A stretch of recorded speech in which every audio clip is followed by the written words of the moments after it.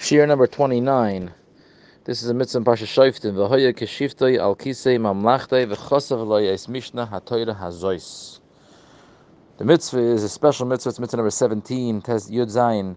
That it's a mitzvah for a king, a Yiddish king. A Yiddish king has a mitzvah to write or buy a Sefer Torah to keep with him at all times. This will remind him of his very important job. The Rambam teaches us more about the Sefer Torah, that we have to learn that how to write a Sefer Torah, and if the space is at the end of a line, it is called a psucha, and if the space is in the middle of a line, it's called a stuma. We learn about how the Torah should be written, how it should be sewn, according to how connected to the Atzei Chaim.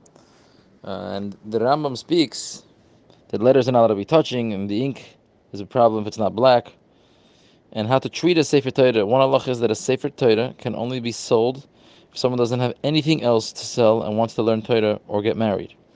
The Rambam also tells us how we treat all kinds of Kedusha things and what needs to go into Shemus. It's all part of the specialty of Kedushas of Sefer Torah.